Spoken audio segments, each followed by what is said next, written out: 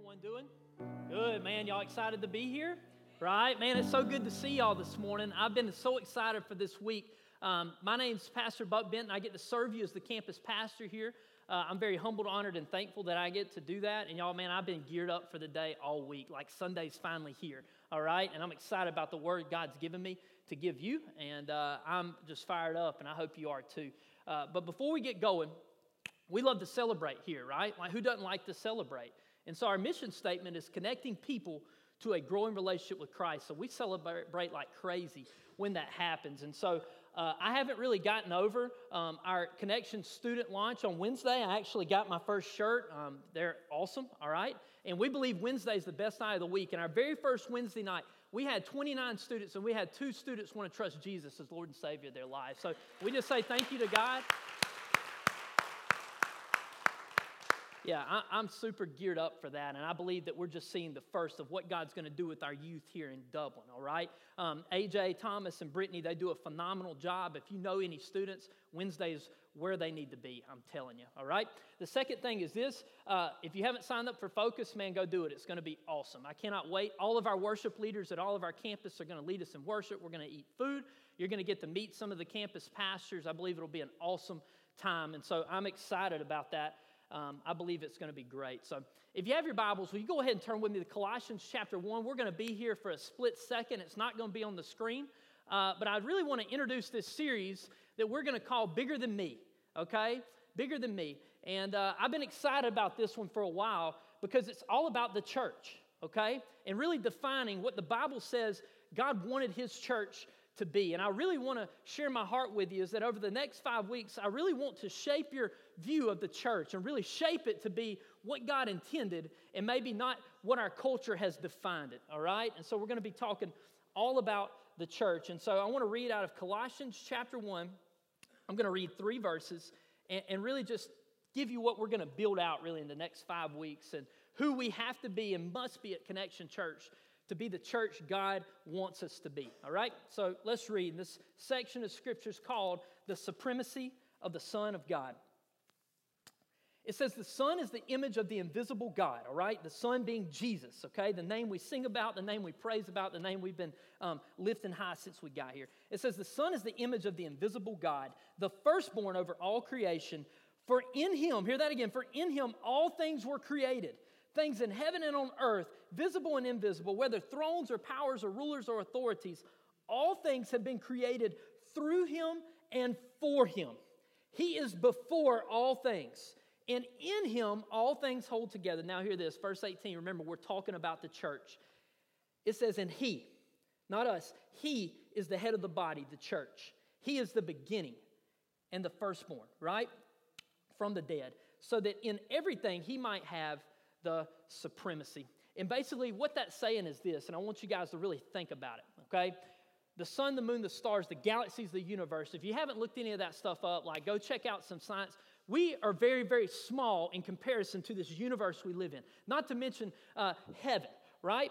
And so if all the things God created, it says all things were created by Jesus, through Jesus, for Jesus, okay? Of all the things in the universe, He picked out this small selective group of people, the people here on earth that would come to know Jesus, and He said, this is my church, okay? He says, of all the things I created and all the galaxies and the universes, these are my prized possession. These are my people. I love these people so much, I gave myself for them. I hung on a cross and I bore their shame so that they would come to know me, all right? And so many times, if we're being honest, our church culture, we make church about us, right? Church is what we want it to be. But see, rather, once we understand who God is and how big Jesus is, we can't help but understand that we're His church, all right? That the church is not about us. We see this is that the church is not about us. See, it's always been about Him. Hear that again. The church is not about us. It's always been about Him. And so this fundamental question is where things build out, okay? What we're really going to build out the next 5 weeks, okay? The question is not what the church can do for me, okay? Hear that again. We don't come into church, what can the church do for me? But rather, once we understand who Jesus Christ is, what can we as the church do for Him?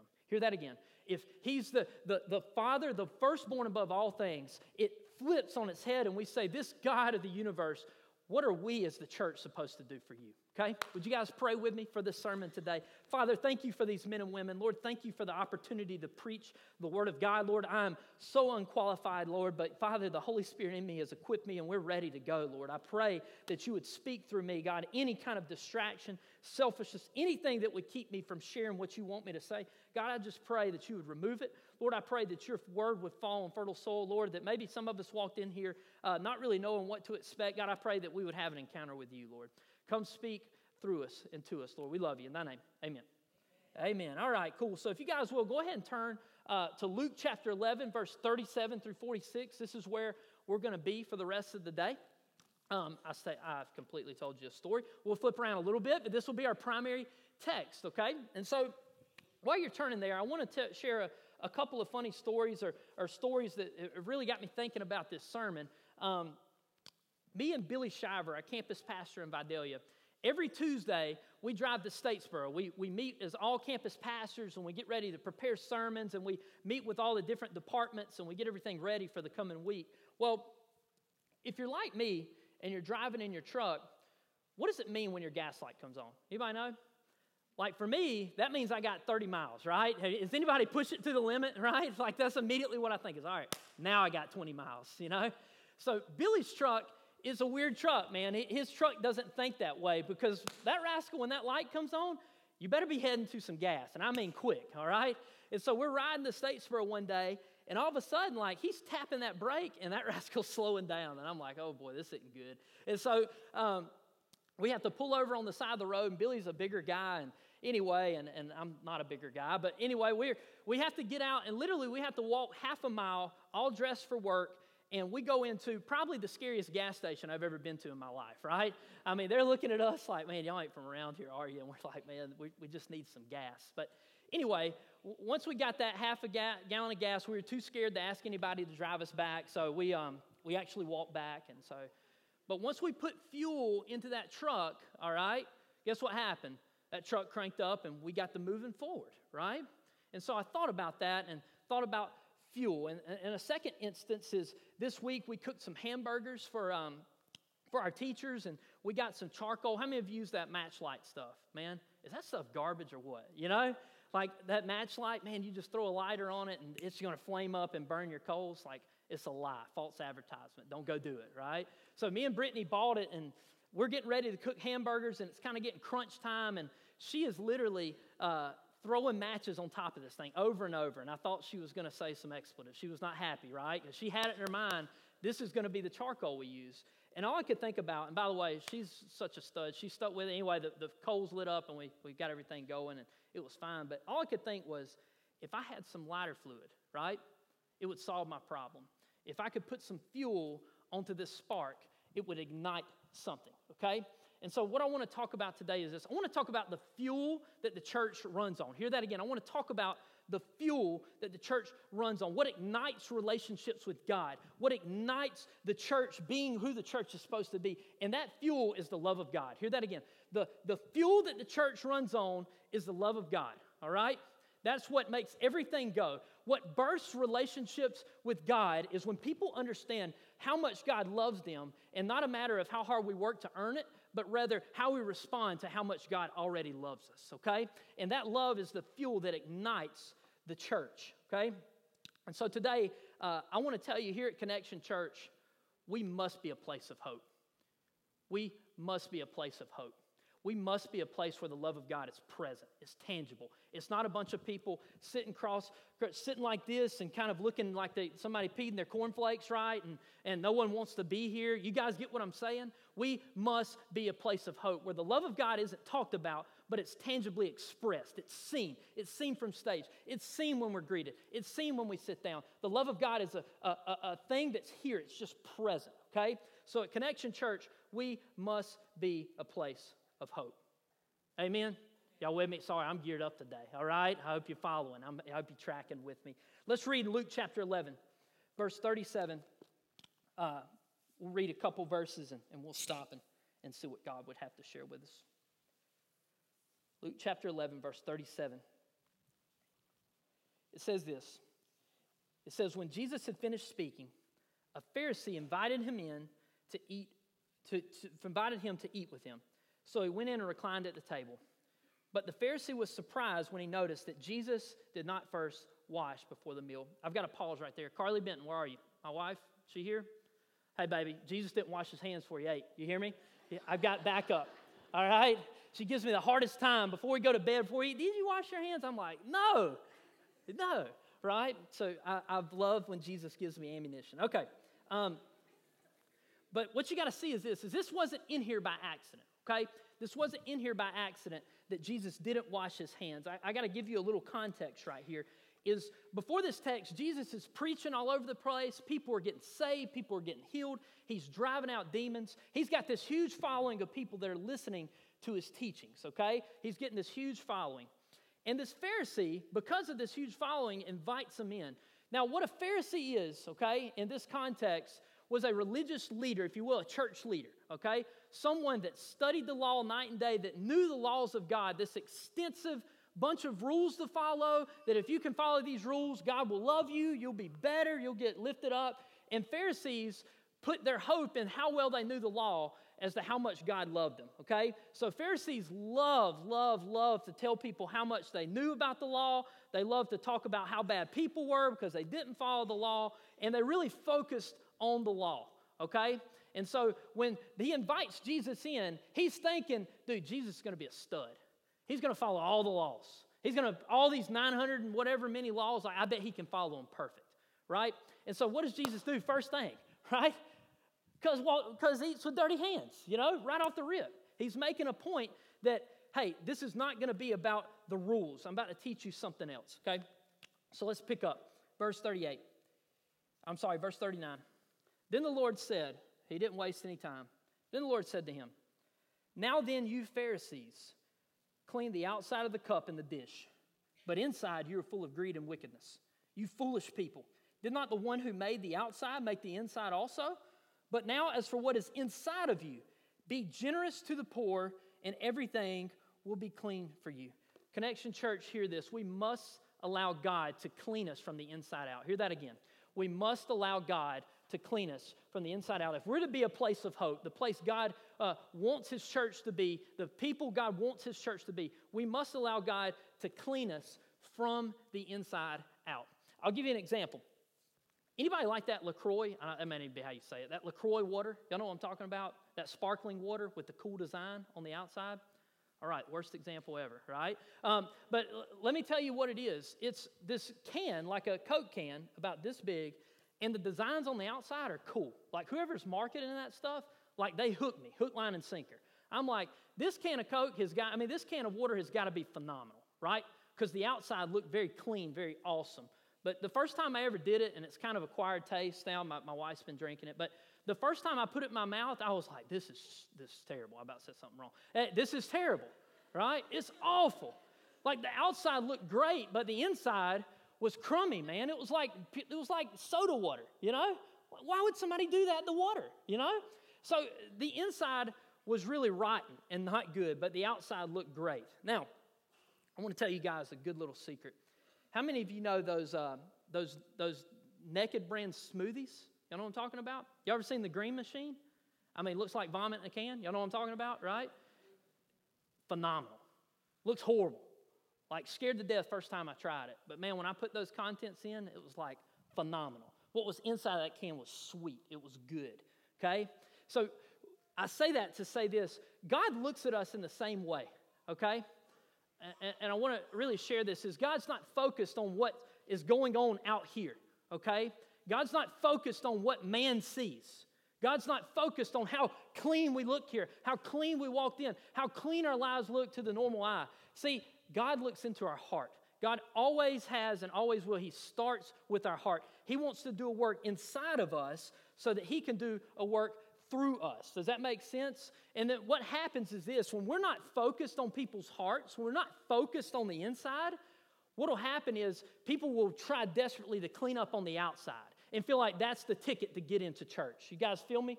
That's the church culture. Would you not agree?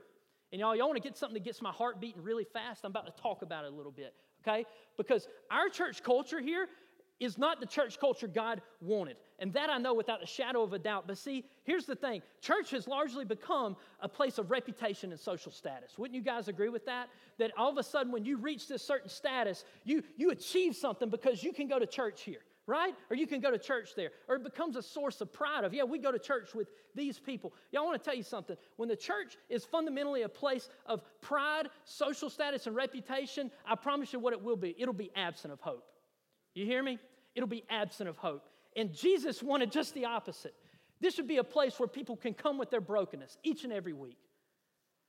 That people can come with their hurt, their struggles, their worries, their anxieties. They can bring them at the foot of Jesus. And this must be a beacon of hope in this community, because y'all want to tell you something. If people can't find hope here, where are they going to find it? Amen? We're a beacon of hope to this community. We must be. We have to be. But see, if we're honest, if we're not careful and we're not focused on the hearts of people, we're going to put up those guardrails, and that this can very easily become a place of social status and a clean outside. I want to tell you, I don't know what you walked in here with, where you've been. I promise you, your sin doesn't scare me, because I know where I've been. I know what God saved me from. I know what I still wrestle with, okay? And God knows it too, that in the times of no matter what's going on out here, in the times when you're alone and you're thinking about the inmost desires of your heart, God's there also. God's there also. He knows your heart. And what I want for this place, y'all, I'm just going to tell you, this is long before when God first put on my heart to plant a church here. I just wanted a community where people could come and hear about Jesus. I wanted a community where people could come in the living rooms and eat dinner with people that they love and talk about Jesus. That one of the topics in the workplace, instead of how bad our boss is terrible, right? One of the topics would be Jesus, what Jesus is doing in our life. That he could be normal. He could be a part of our everyday life. That he's not a place where we sit with our legs crossed for an hour, but he's something we take with us everywhere we go.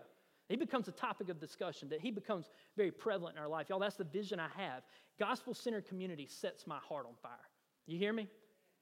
It sets my heart on fire. But see, for that to happen, we've got to be focused on people, and we've got to be focused on heart transformation, not behavior modification. Hear that again. We've got to be focused on heart transformation, that we preach hope and pray like crazy that God would do what he does, and that's transform sinful hearts, and he transforms the hearts that want to love and follow God. Amen? Because here's the thing, and this is my heart for you. I don't want you to come here and try and act Christian. I don't want that for you. You hear me? I want God to start a work in your heart. That's my heart. That's my heart for you. You don't have to clean up to come, but rather come as you are and watch God do a saving work in you and through you. Read with me Luke 11, chapter 42. I'm chapter 42, sorry, man. I'm geared up, y'all. Verse 11, chapter 11, verse 42 and 44. Let's read. So Jesus says we got to clean up the inside. He doesn't care about the outside, but rather he wants us to do a work in us so he can do a work through us. Verse 42. Woe to you, Pharisees, because you give God a tenth of your mint, rue, and all other kinds of garden herbs, but you neglect justice and the love of God. That's good. You should have practiced the latter without leaving the former undone. Okay? Basically what he's saying here is this, is that you give and you do a lot of good things, but you've bypassed the starting point. You've bypassed where it all starts. Connection Church, hear this. We must experience God's unconditional love. Hear that again. To be a place of hope, we have to be a place where we have experienced God's unconditional love for us. Okay? Now, some of you, this is going to blow you away. Because some of you, I know right now the place you're in, you walk in and you think you're too far gone for God to meet you. I know that because I've been there. Some of you come in a different place where you're kind of in the middle, like I don't know really where I fit in with God. I know I'm trying for the first time, or I'm trying to come and figure this thing out. I pray I build this out in a way that we would see what God's heart is and just how much he loves us and how we respond to his love. You might want to write this down, take this with you. Good works without love is meaningless. Hear that again. If you sold your house today, you built 100 orphanage absent of the love of Christ, you're in the same boat as the worst person you know. Okay? Hear that again. Good works absent of the love of God is nothing. 1 Corinthians 13 says this. It says, if you prophesy, if you cast out demons, if you do all this awesome stuff, but you are absent of love, we have nothing. Right? That the love of God is what? It's that fuel. It's that lighter fluid, okay? It's the gas that got put in Billy's truck when we were scared we were going to die at the gas station, right? It was the fuel. It was the fuel that ignited this truck to move forward. And so If I could help you out a little bit, I want to give you two ends of the spectrum, okay? First spectrum is this. Some of you have come in here today and you find yourself in this place. You're condemned. You know you're caught in sin. Maybe you look good out here, but inwardly, you know what you've done. You know you're far from God, that sin's here. And what you look at is God is this person that's maybe on the other end of the stage, or maybe he's outside the door, and it's a place where you're like, all right, if I stop doing this, if I stop doing these sins around me, if I start fighting and clawing my way through sin, I'm eventually going to get better enough and work hard enough that I can work my way to God, okay? Now, I want to tell you how God's unconditional love works. On your very best day, the day where you, Ricky Bobby, thank you, Pete, excellence, all right? On your very best day, you didn't take one step forward toward God. Hear that again. On your very best day, God says our very best is like filthy rags. You can't work toward a God. You can't work toward an all-loving, all-sovereign God. You can't work it out, okay? And I'm going to show you in a second where this comes from. Now, the other end of the spectrum. This is where the Pharisees were. The Pharisees felt they had arrived at God.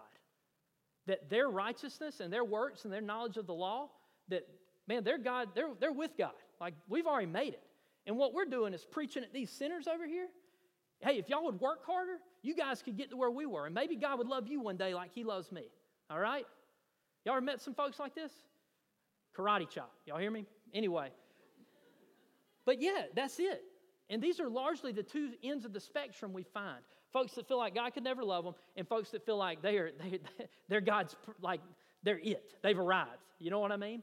Both deceivingly wicked. I want to tell you the fuel, the starting point. Turn with me to 1 John chapter 4. Remember I told you the story. We're going to flip around a little bit. I like this Bible, man. It's awesome. Got a lot of good truth in it. 1 John chapter 4, verse 10.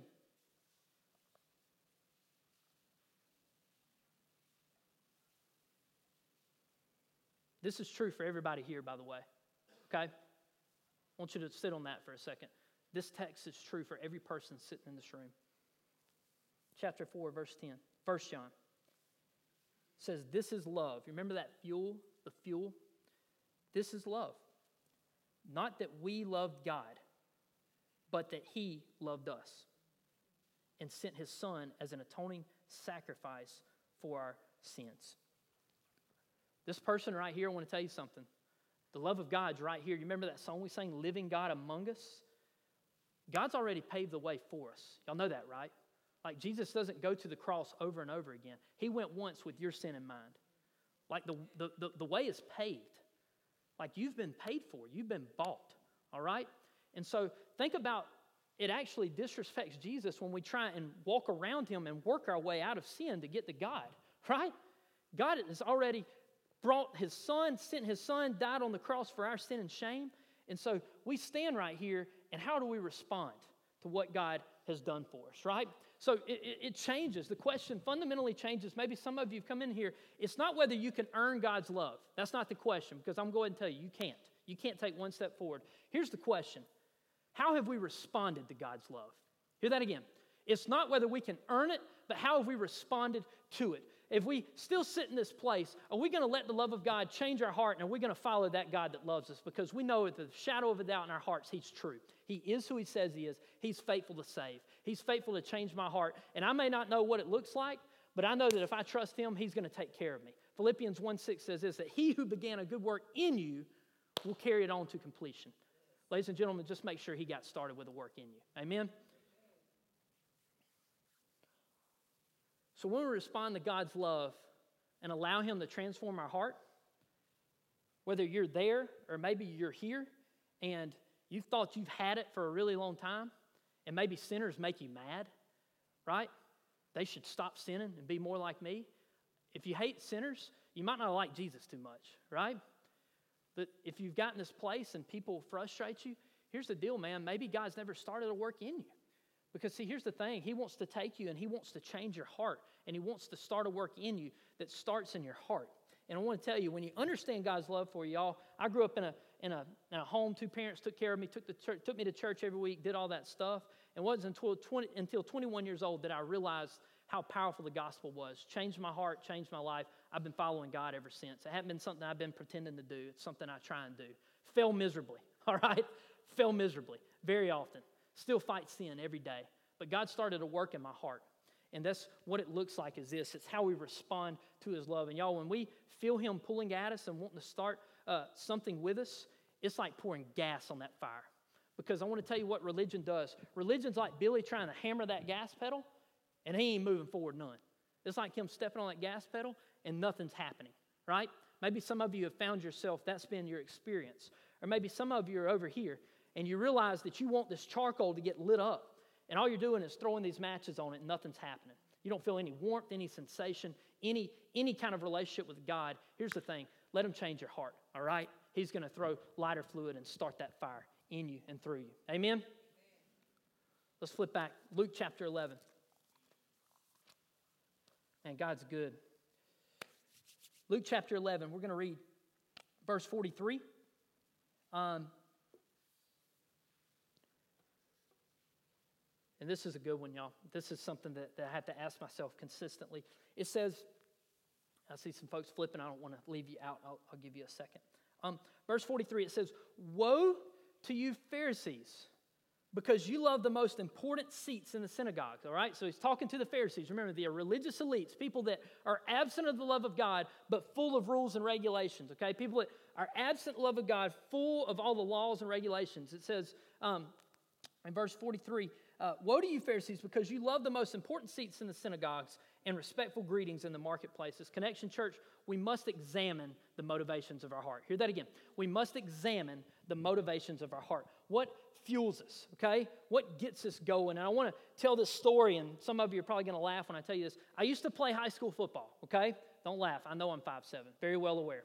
See it every day in the mirror. I tell people all the time, when I get this new body in heaven, I'm going to be 6 foot, man. I'm telling you. I just know it. God wants to give me the desires of my heart. But anyway, so I was a ninth grader at that. I weighed about 108 pounds soaking wet, okay? And we're playing Jeff Davis. I'm a freshman, and I never scored a varsity touchdown. I primarily played defense, got close a couple times. One of those sore subjects I don't like to bring up. But we got it down to the 2. I'll never forget it. And I had a couple of good runs. I was about 108 pounds, and man, I'm playing right wing back, and Coach Stroud, 2 yards to go, 4th down. He calls, I see Coach Hill smiling because he knows what's about to happen. He calls 29 buck sweep. I'll never forget it. And so how 29 buck sweep goes, I get the ball, and I look, and there I am about 2.5 steps from a white stripe. And all I wanted, varsity, freshman, everybody's watching, all I wanted with everything I had, every fiber in my body, I wanted to get across that white stripe. That's what I wanted more than the inmost desires. I wanted it more than anything else in the world, okay? There was just I take it back, a big problem, all right? A guy by the name of Matt Wise, who played football at Georgia Southern, good friend of mine, middle linebacker, the only good guy they had, okay? And so I pull up, and I'm coming into the hole, and y'all, I'm about like maybe a yard, and so there's this collision, okay? And I start at the 1, and then when the whistle blows, I'm on the 5 back here, all right? So my dreams are shattered, no touchdown, no score, no anything, okay? Dang it, Matt. But I say that to say this is, it was so clear to me what my goal was, what the motivation of my heart was that goalpost right there. So I ask you today, what's the goalpost of your life? What's the inmost motivation of your heart? Because here's the thing, every one of us, our time's going to be done here. Some of us shorter, some of us longer than others. But when that day comes, what do we want to look back and see, right?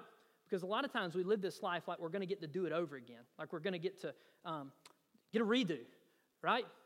So I believe we constantly have to ask ourselves, what is the motivation of my heart? What is the thing I desire more than anything else on this earth? What's the thing I desire? What do you want to achieve? Who do you want to be? What do you want people to say at your funeral? What do you want to have here in this earth, right? Because I believe this, if we truly know Jesus, I believe Jesus becomes our goalpost. Hear that again. I believe if we truly know Jesus, I believe Jesus becomes our goalpost. I'm going to read you this story out of Philippians. This will be on the screen if you're tired of flipping around with me. Philippians chapter 3, I want to tell y'all about a story about a guy named Paul. I want to tell you about the goalpost of his life. He describes them incredibly well. I want to tell you about the goalpost of his life. This is Philippians chapter 3, verses 7 through 11.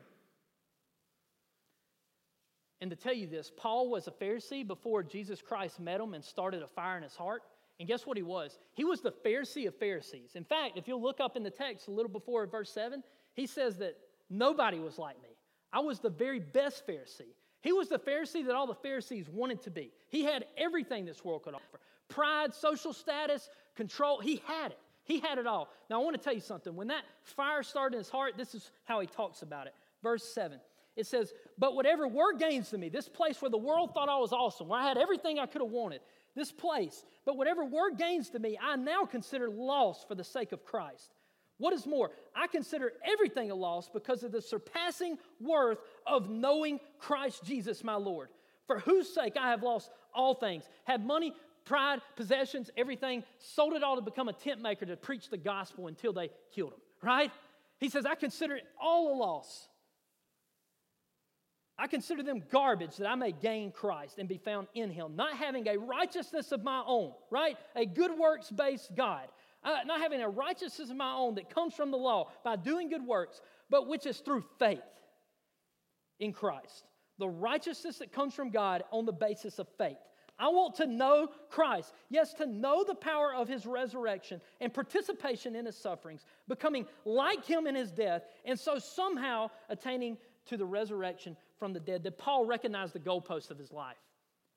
He says that I consider it all loss just so that I may know Christ, that I may know the one, the creator, the author of all things, the one who created the universe, that spoke it into being. And he said, Paul, I love you. Paul, I love you. Right now, as you sit in these seats, I want to tell you something. The God of the universe, every hair on your head, he knows it. Everything you're thinking right now, he knows it. We're not hiding from him.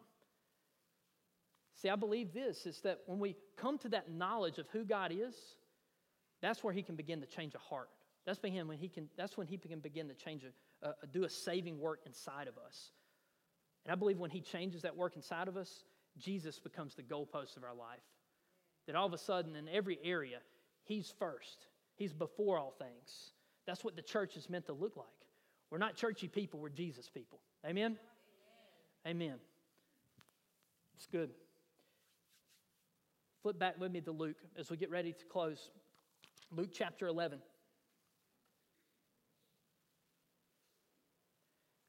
Luke chapter 11. We'll read verses 44 through 46. Understand, too, as I say that, talking about Jesus' people, understand Jesus is enough for you. I know so many times I struggle with that. If I can be transparent for a minute. I've wrestled this week, man. I wrestle all the time with whether Jesus is sufficient for me, that his sacrifice was sufficient to save me. And it's a lie. It's a lie from the enemy. I want to tell you something. When you come to Christ, he covers you. That's it. Done. Paid for. He's enough for you. This message is available to you and for you. Verse 44 through 46. Jesus is finishing up wearing this Pharisee out, okay? Verse 44. Woe to you, because you are like unmarked graves, which people walk over without knowing it. Basically, he's saying you curse people. You think you're helping people by telling them that what they need to be doing, and you don't love them. He says you're cursing them. You're actually making it harder to get to God. You're like an unmarked grave that people step on you, and they're unclean. He's calling them out. And in verse 45, finally the Pharisee speaks. He says, one of the experts of the law answered him, Teacher, when you say these things, you insult us also. Jesus replied, and you experts in the law, woe to you, because you load people down with burdens they can hardly carry. But you yourselves will not lift a finger to help them. Connection Church, we must be a place that lifts burdens off of people. Hear that again. We must be a place that lifts burdens, that we're ready and prepared to meet people where they're at. They're ready to help people where they're at. Okay, to preach and ask them to be honest about where they're at so that God can begin to do a work exactly where people are at. We are not here to cast burdens on people. Church was not meant to be another thing on your plate. See, God designed it that it would transform your plate, that he would do a saving work in you and through you, that it would not be something that you have to check off the check mark. You have to check off the list. If it's ever that, y'all, we've missed it. We've largely missed it. Jesus wants to work with you and through you. He wants to do a saving work in you, and he wants to use us. No matter if you've just gotten started in your relationship with the Lord or you've been following him for a while, God wants to use you exactly where you are, and he doesn't want us to place burdens. And so today I want to talk a little bit about the burdens I've faced in my life and continue to face. Maybe today you walked in with the burden of isolation, okay? You feel alone, unredeemable, that if people really knew how I felt, no one could ever love me. They don't know what I've done. I'm unredeemable. Surely God can't do anything with me, right? I've been in that place where everybody thought I was a phenomenal dude on the outside, followed all the rules, but inwardly I knew there was nothing, zero. Maybe you feel you've been isolated. Maybe today you've come in with the burden of past sins, shame, guilt. You've done some things that maybe a lot of people know about, that's what you think you're defined as, what you've done, okay? But I want to tell you something. In Jesus Christ, your identity is no longer what you've done. Your identity becomes Jesus Christ, amen? That He's who you are, and all of a sudden your past sin and shame becomes trophies of God's grace. That He can do a saving work, and what it tells people is this, is that if He can do a work in him, maybe Jesus Christ could do something in me. Amen? It becomes a trophy of His grace. Maybe you come in here today and I'm going to speak into my heart. You've got the burden of approval. That really at the end of the day, what weighs you down is thinking about what others think of you. That if I ever respond to Christ, the first thing you think of is what would people think? Or maybe you've had the burden of I don't have the right house for here. I don't know the right people. Or I'm not getting anywhere in the world. And really all of your decisions are based around the approval of other people. And here's the thing. In Christ, God approves of you right now, exactly how you are. He didn't create you to be a show pony for someone else. He created you to know Him, right? He created you to know Him and to be confident in who you are in Christ. I have to speak that over my life consistently. Maybe today you've been burdened with the burden of legalism, that I've got to follow these rules to keep my Jesus status, to keep my church status, right? That if I slip up one time, it's all over. It's done. It's gone. Y'all, I want to tell you something. It's a lie from the pit of hell. All right? You just let Jesus start to work in your heart. Listen to Him, do what He says. Read His Word. Let Him transform your heart. Right?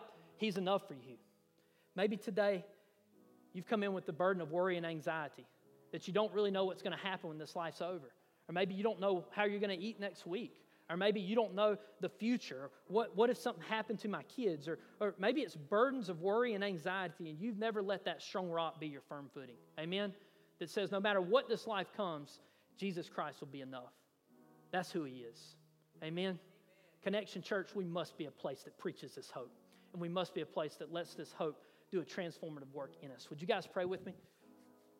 Father, thank You for this day. Thank You for these men and women. Thank You for Your message, how it speaks to us with truth, boldness, and power. God, I know right now You're working on hearts. I can remember the day when You were pulling at me and You were ready to start a work.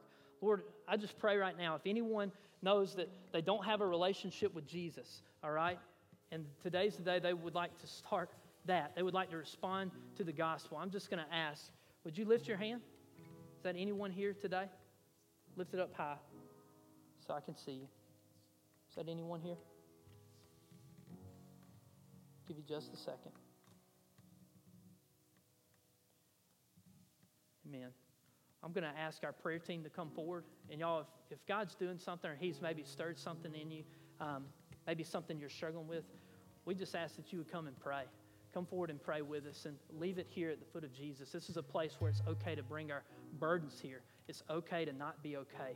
But we know a God who doesn't want you to stay that way. Father, we thank You for that. We thank You for the message. I thank You for every person here. Lord, I love them more than they'll ever know. God, I'm so grateful that I get to share the Word of God and pastor here. Lord, I pray You would continue the work You've started here. And God, that You would grow us to deepen our knowledge and